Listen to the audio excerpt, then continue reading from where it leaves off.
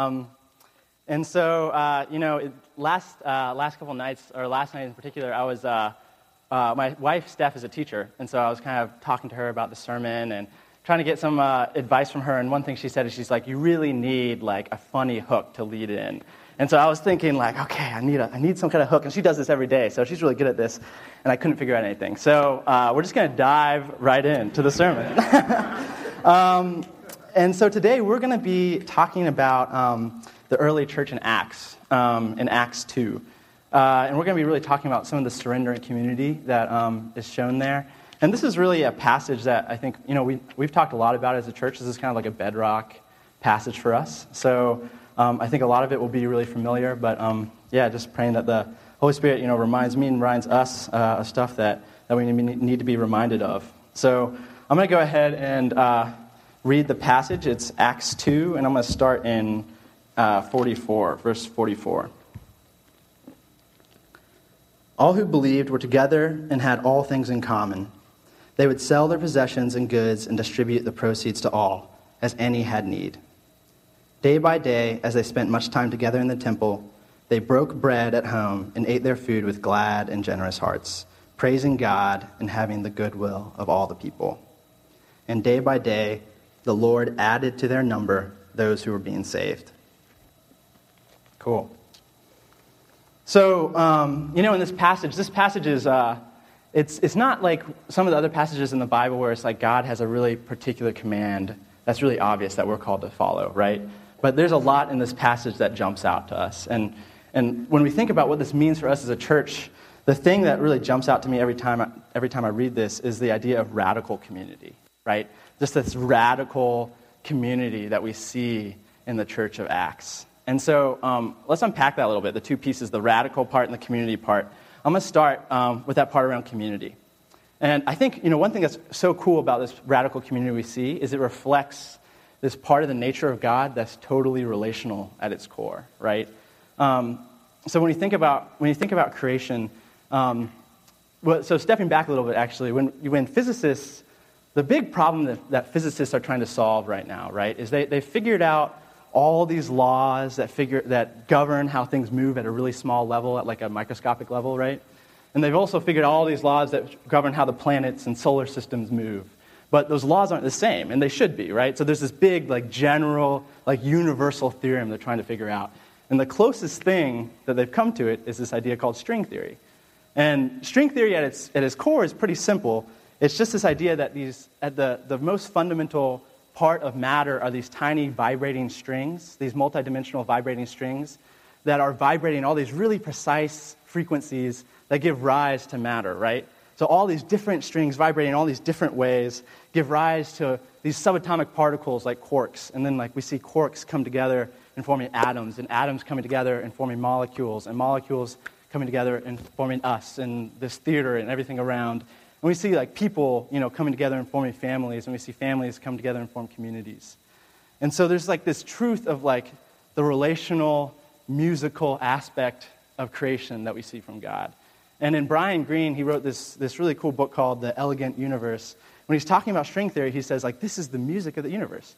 I don't know if Brian Greene is a Christian or not, but that's just so cool that the universe is musical. And we see that in the character of God, right? The Trinity is these three persons coming together and giving and creating, not necessarily creating, but these three persons that embody this one true God, right? These different notes that come together and resonate and form these harmonies and melodies and this greater identity that is the God we serve. And we see that in our relationships, right? These different notes coming together and forming this greater identity and higher meaning. I know I feel that in my family sometimes, I'm almost more myself when I'm a brother or a husband or a son than I do when I'm just me, right? I sometimes feel more of myself when I'm a part of this church body than it's just me. And, this is we do live in a world that has a lot of broken relationships. We're all part of seeing these broken relationships, but we serve a God that is redeeming those. But this relationship, right, this relational nature of God is really the basis of this radical community we see in Acts. And this radical community is something that we know that all of humanity longs for, right? All of humanity has really longed for this. But, one thing that is a kicker for me and something that I struggle with is there's something that happens right before this awesome radical community in Acts. Does anybody know, what it is? What is this thing that happened, the huge event that happens right before this? Does anybody know? You can just shout it out. Pentecost, yeah. So Pentecost happens, right before, the chapter before. And that's the coming of the Holy Spirit on the church, right? So before we see this radical community come together, we see the coming of the Holy Spirit. The believers are gathered together in prayer, waiting in expectation for the Holy Spirit. And the Holy Spirit, we know, is how we have, it's the new age of direct relationship with God, right, where we have the Holy Spirit inside of us. So that's something that's really hard for me, because I think about radical community. The first thing I think is, what are the things we can do to make this happen, right? How can we build this organization or this church so that people feel totally welcome, that everybody's taken care of? And the last thing I want to do is really waste time on building my relationship with God and thinking about, how do I build my relationship with God? How do I just focus on the Holy Spirit? But that's something that I think where we need to start, right? We need to start with that relationship. We need to start with the Holy Spirit. And throughout history is just littered with these failed attempts of people to create these utopian communities, right? That was not focused on Jesus, that was not focused on the Holy Spirit. And we've seen this in governments, we've seen this in nonprofits, in mosques and temples, we've seen this in our own churches at times, right? We've seen this in our families, right? We've seen all these times where we've wanted to create these wonderful communities where it wasn't focused on the Holy Spirit. And, a lot of these got pretty close, right? Some of these both were close to the heart of Christ, but there's only one true way, right? There's only one true way to have true community. But, yeah, so we're talking about this one true way, right? We have to start with the Holy Spirit. We have to start with Jesus. But for me, at least, is the point of this relationship is not just to sustain and fuel our dreams, but to surrender ourselves to Jesus, right? We don't seek Jesus because we're okay, we need this prerequisite to see this community, to see our dreams come true, to see this great nonprofit or business kick off and proclaim the kingdom. No, we do it because we have to surrender our dreams to God. That's really, really hard for me too. And this is the really radical part of the community in Acts, right? In that radical community, the radical part is they are living lives of surrender to God. And, I think for me, surrender and radical really don't seem to fit together. You know what I mean? When I was struggling, before I was a Christian, I hated the idea of surrender because I wanted to be me. I wanted to be radical in a way. And I didn't really realize that the radical part of Christianity is living that life of surrender. But that is the radical part of the community in Acts. I'm covering up my phone so I can't see how long I've been preaching. Cool. So this surrender, like we said, it's not about propelling our ideas, right? It's not just about pushing our ideas forward, but it's about surrendering it to God. But that doesn't mean that God doesn't use our gifts, right? Does God use our gifts? Does he use our dreams? Does he use our ideas? Does he use our inspiration? Does he use our talents? Does he use our resources? Yes, he totally uses that. There's tons of examples in the Bible where God says, use your talents. And he uses that. He uses that to bring forth his kingdom in the world. He absolutely uses that. He's the author of that. He created you with those dreams and those ideas that you have and those passions. So it doesn't mean you can't do anything you're passionate about, right? I have a good friend who's sitting right there who's passionate about writing, right? And so it's not that the Lord doesn't want him to pursue writing. It's what we're supposed to call to surrender our skills and our passion laid at the feet of Jesus, right? We're supposed to seek the Lord and abandon all else.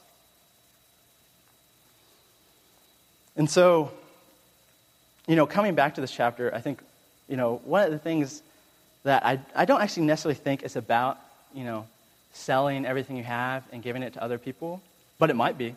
You know what I mean? So it's not actually obvious that it's not that. So if anything, it's more obvious that it's about selling everything you have. So beware of just saying, it's definitely not about that, right?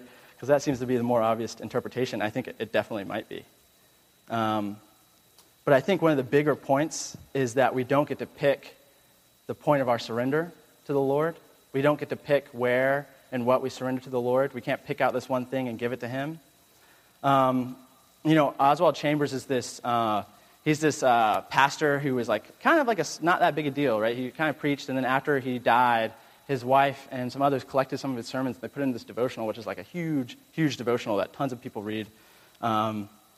And one of the things he talks about the story of Abraham. And he talks about how Abraham listened to God when he told him to sacrifice Isaac. And this is a really, really tough passage. But it wasn't that Abraham was like, I just love God so much that I'm going to sacrifice my son. I don't think God would want him to do that. But Abraham didn't like pick out, this is how I'm going to show God how much I love him. He listened to God when he told him to sacrifice his son. And equally important, he listened to God when he told him not to, right? He listened to God when he provided the ram and told him he didn't need to sacrifice his son, right? He was living this life of following God. And ultimately, when God told him, don't sacrifice Isaac, go and sacrifice this ram, he listened to God, right? So I think he wasn't this fanatic, right, who was just trying to like prove to God how much he loved him. He was this servant who was surrendering to the will of the Father. And that's also a trap for me, as long as we're going through this. God will show us what we need to sacrifice. He'll show us the unsurrendered part of our lives. Like, that's for sure, right? Like the rich young ruler, he was told, when he went to the Lord and said, what do I need to do? He was told, like, sell everything you have, right? So God's not afraid of telling us that. Abraham and Isaac, we see that amount of surrender. We also see, I really believe that Samuel's mother was led to give her son into the service of the Lord. So we see that the Lord is capable of telling us where we need to surrender. And I remember after I graduated, I was living with a couple good friends who are actually here today, the Paxsons. And they have this wonderful, beautiful baby boy, Henry, who you all should say hi to him. He's awesome. But the Paxsons are, one thing about them if you don't know them, is they're like the biggest hipsters in the entire planet, right? They're like the real deal hipsters. So like, Josh was telling me like this one trip he took his steel frame bike and he like biked to the Atlantic Ocean just for the experience. And I'm pretty sure that he did that wearing only chacos and a loincloth, right, Josh? Like, he is a hipster. And like, they would bring back these big burlap sacks of like unmilled grain and like portion it out in like mason jars. And Sarah was always reading, like, she like exclusively read biographies of dead presidents. So like, they're like, yeah, they're the hipsters of the world. But I lived with them. It was an amazing experience. But there's this one time when I was talking with Josh, and it was after I graduated. I was really wanting to live a life of surrender to God, and so I was telling him, like, Josh, I want to like give up money completely. I just want to I want to work in a nonprofit and blah blah blah. And Josh said something to me that I know was the Holy Spirit because I still remember this. And he said, Joe, make sure you're not just living out false humility. And that really resonated with me, right? Because false humility, basically, what it is pride, right? I was doing all this stuff out of pride. I wanted to give this out of pride. And, that really, really resonated with me. And later on in college, it reminded me of this moment in college where I was a pre-med student. I don't know if is anybody else a pre-med student here? Yeah, pre-med student. And I was, in Organic 2 lab, and I had turned in my lab, I was doing great in my classes, but I turned in the wrong document, right? I turned in the wrong document and submitted it, and so I got like a 40 on it. And I was like, oh my gosh, like, I was losing it, right? I was freaking out. And one of my friends who wasn't even a Christian told me, hey, Joe, why don't you go out and pray? And I was like, that's a great idea. I don't know why you're telling me to do that, but that's a great idea. So I went out and prayed, and I was praying, and I don't really feel like God speaks to me in these really awe-inspiring moments very often, but he did in this moment. And he told me, Joe, you have to give up success in the eyes of the world. Like everybody, your family and your friends and your classmates, everybody may think you're a failure if you're doing my work, but if I call you to do it, then you need to do it, right? But everybody may think you're a failure. And I remember, like, I would never tell people this, right, when I said I was wanted to work in a nonprofit. But in that image, like, I was going to be like this, like, whatever, nonprofit executive. I wouldn't have said executive, but I was going to be this nonprofit executive.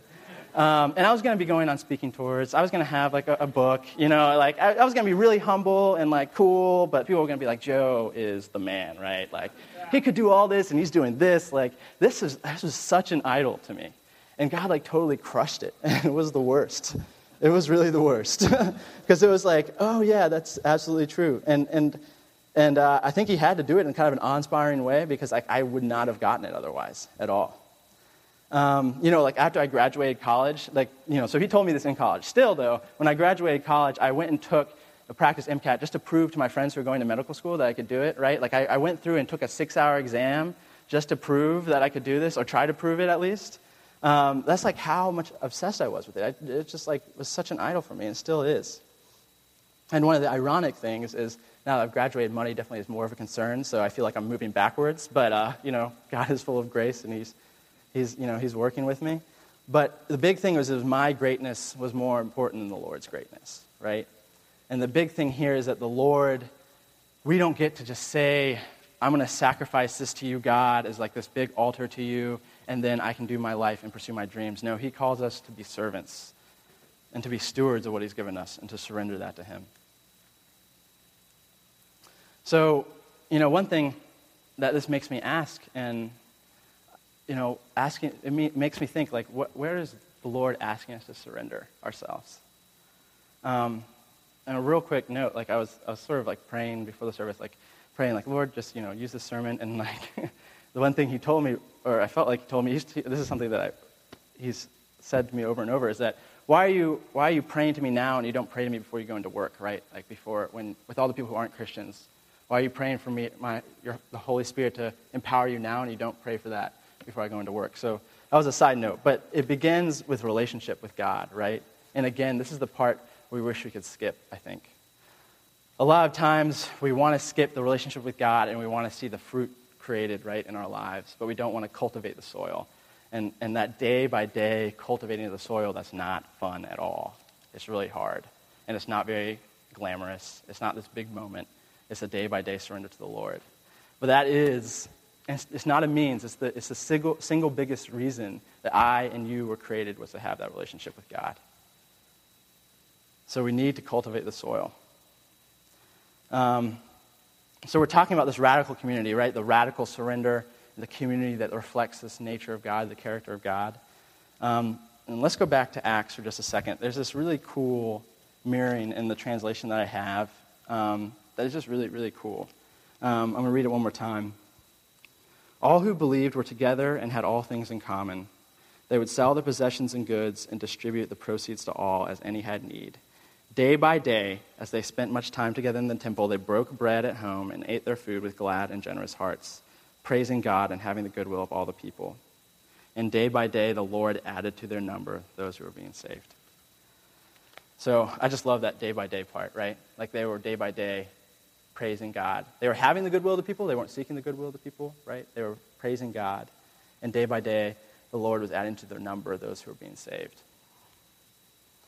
When I was looking for that Oswald Chambers quote, Oswald Chambers has lots of challenging stuff to say, and one of the passages I came across from him said, "Beware of speaking about surrender you know nothing about." And that's pretty much the last thing you want to read when you're preparing a sermon on surrender. And it was like, oh. And it also is hard to read because it's true, right? Like this is the part that I struggle with, is surrender. But then he continues and he talks about you have to understand the life of surrender that Jesus Christ lived. And so, that's really cool. Like God did even this for us, right? That he came down as a man and demonstrated what a life of complete and total surrender to the Father and to the Holy Spirit looked like, right? And he says it in his word, what it looks like. And there's a lot of examples of what it could look like, right? Where it says, love your enemies. And if someone tells you to go 1 mile, go with them 2. And when he's in Gethsemane and he says, Father, your will, not my will be done, right? Like God has empowered us with the grace of the Holy Spirit to live this life of surrender. And he's shown us through his Son what that surrender looks like. So that's just, it's amazing that we serve a God who is willing to do that. To show that to us. And so, just wrapping up, when we look at this community in Acts, this radical community, we know it's only possible through that day-by-day surrender to the Lord. And when you become a believer, I think a lot of times there's this big moment of surrender, to the Lord, and then the part that's hard for me is that day-by-day complete surrender to the God, where these same passions and idols for me come up for us. But we have to do this day-by-day surrender to the Lord, empowered through the Holy Spirit. And Jesus has shown us this. And I know that as a church, that when we surrender to God, and as we continue to surrender to God, and when we surrender the unsurrendered part to God, all that God will be adding to our number and saving the community of Chapel Hill, saving the community of Durham and Raleigh. and the triangle. So I know he'll do that. So, we just serve an amazing Lord, and I'm just going to wrap this up with prayer as we just ask for the Lord to show that to us and give us the grace to follow in his ways. So, Father, thank you so much for who you are. Thank you for just the beautiful relational God, that you embody this amazing musical relational aspect that you created that in nature. I just pray that you would give us the grace and through the power of your Holy Spirit to surrender ourselves to you, and that you would use that to save our communities and to save our families, to save ourselves. In Jesus' name, amen.